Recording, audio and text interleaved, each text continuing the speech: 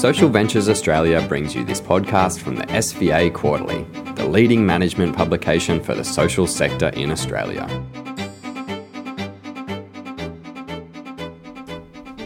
I'm Karen Prout, editor of the SVA Quarterly, and I'm talking with Diana Furner, principal in the SVA consulting team who leads our disability work. Diana has written the article, How Disability Service Providers Can Become Customer-Centric. Diana, tell us, you've used this term customer-centric, which is really quite a commercial term. Why have you used it? What's the relevance in the disability sector? Yeah, it's a good pickup because it's a very intentional usage of the word.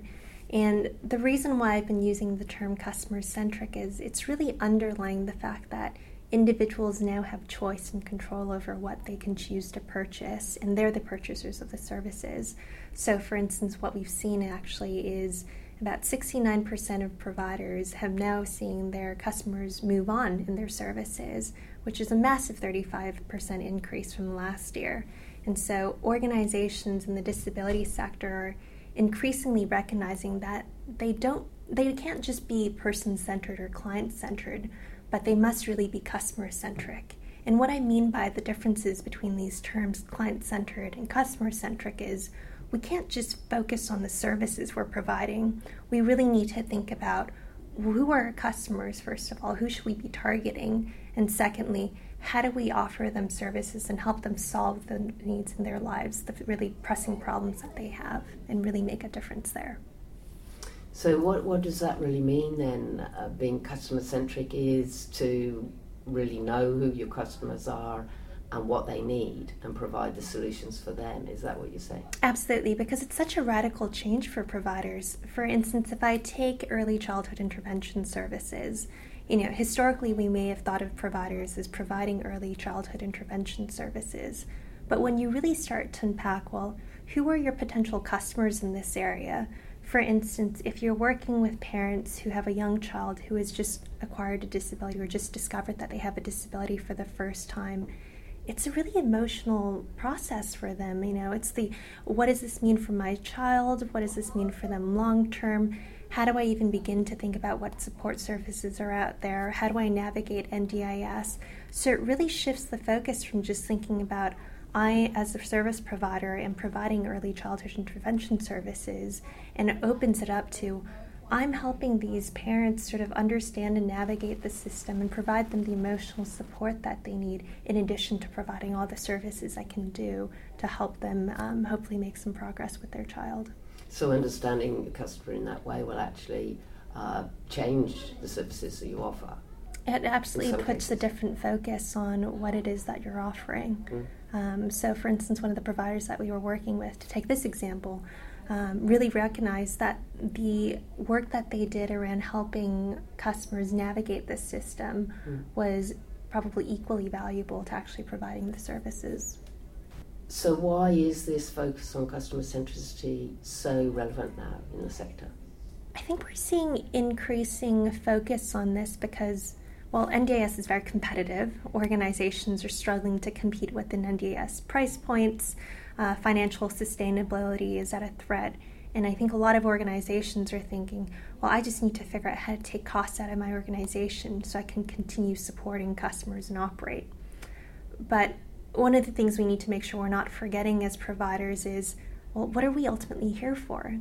It's for the customers. It's not sort of cost-cutting for anything. It's really cost-cutting to do what is best for the customers. But I think it is quite a tension because you're trying to cut costs and you're trying to do more for customers at the same time. How do you thread that needle and make sure you're doing both properly? And so by taking a customer-centric approach, you can actually re-look at your operations and your processes and your services through the lens of the customer and figure out what costs are actually worth cutting because they don't really matter, and making sure you preserve the elements of your model that actually really matter to customers.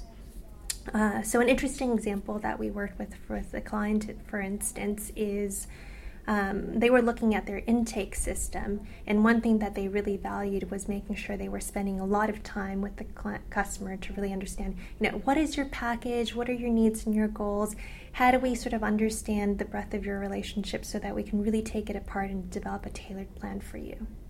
that worked great for a lot of clients. For instance, if we're working with younger parents or people thinking about what options they have under NDIS for the first time, that was fantastic.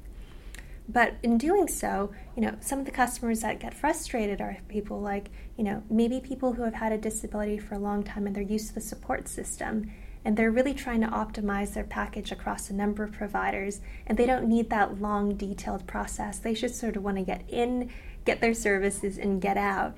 And so it becomes a strategic consideration for providers to think through, well, who is my audience? The type of person who actually wants that support and that detailed talk through, or someone who just really wants to get in and out and sort of optimize their package and they know what they want. And how do I make sure that whatever decisions I'm making to redo my services is actually in line with what the customer needs? Can you briefly describe what the article is going to tell us? So the article goes into a lot of detail about, what is a practical guide for me to think about being customer-centric for the first time, everything from how do I figure out who my customers are, all the way to, well, how do I actually think about how I can rejig my operating model to be as effective and efficient for customers as possible. So I hope people will find it helpful as a practical guide that can help them really get their heads around what it means to be customer-centric. Related podcasts and articles can be found on the SVA Quarterly site, www.socialventures.com.au/SVA-quarterly/.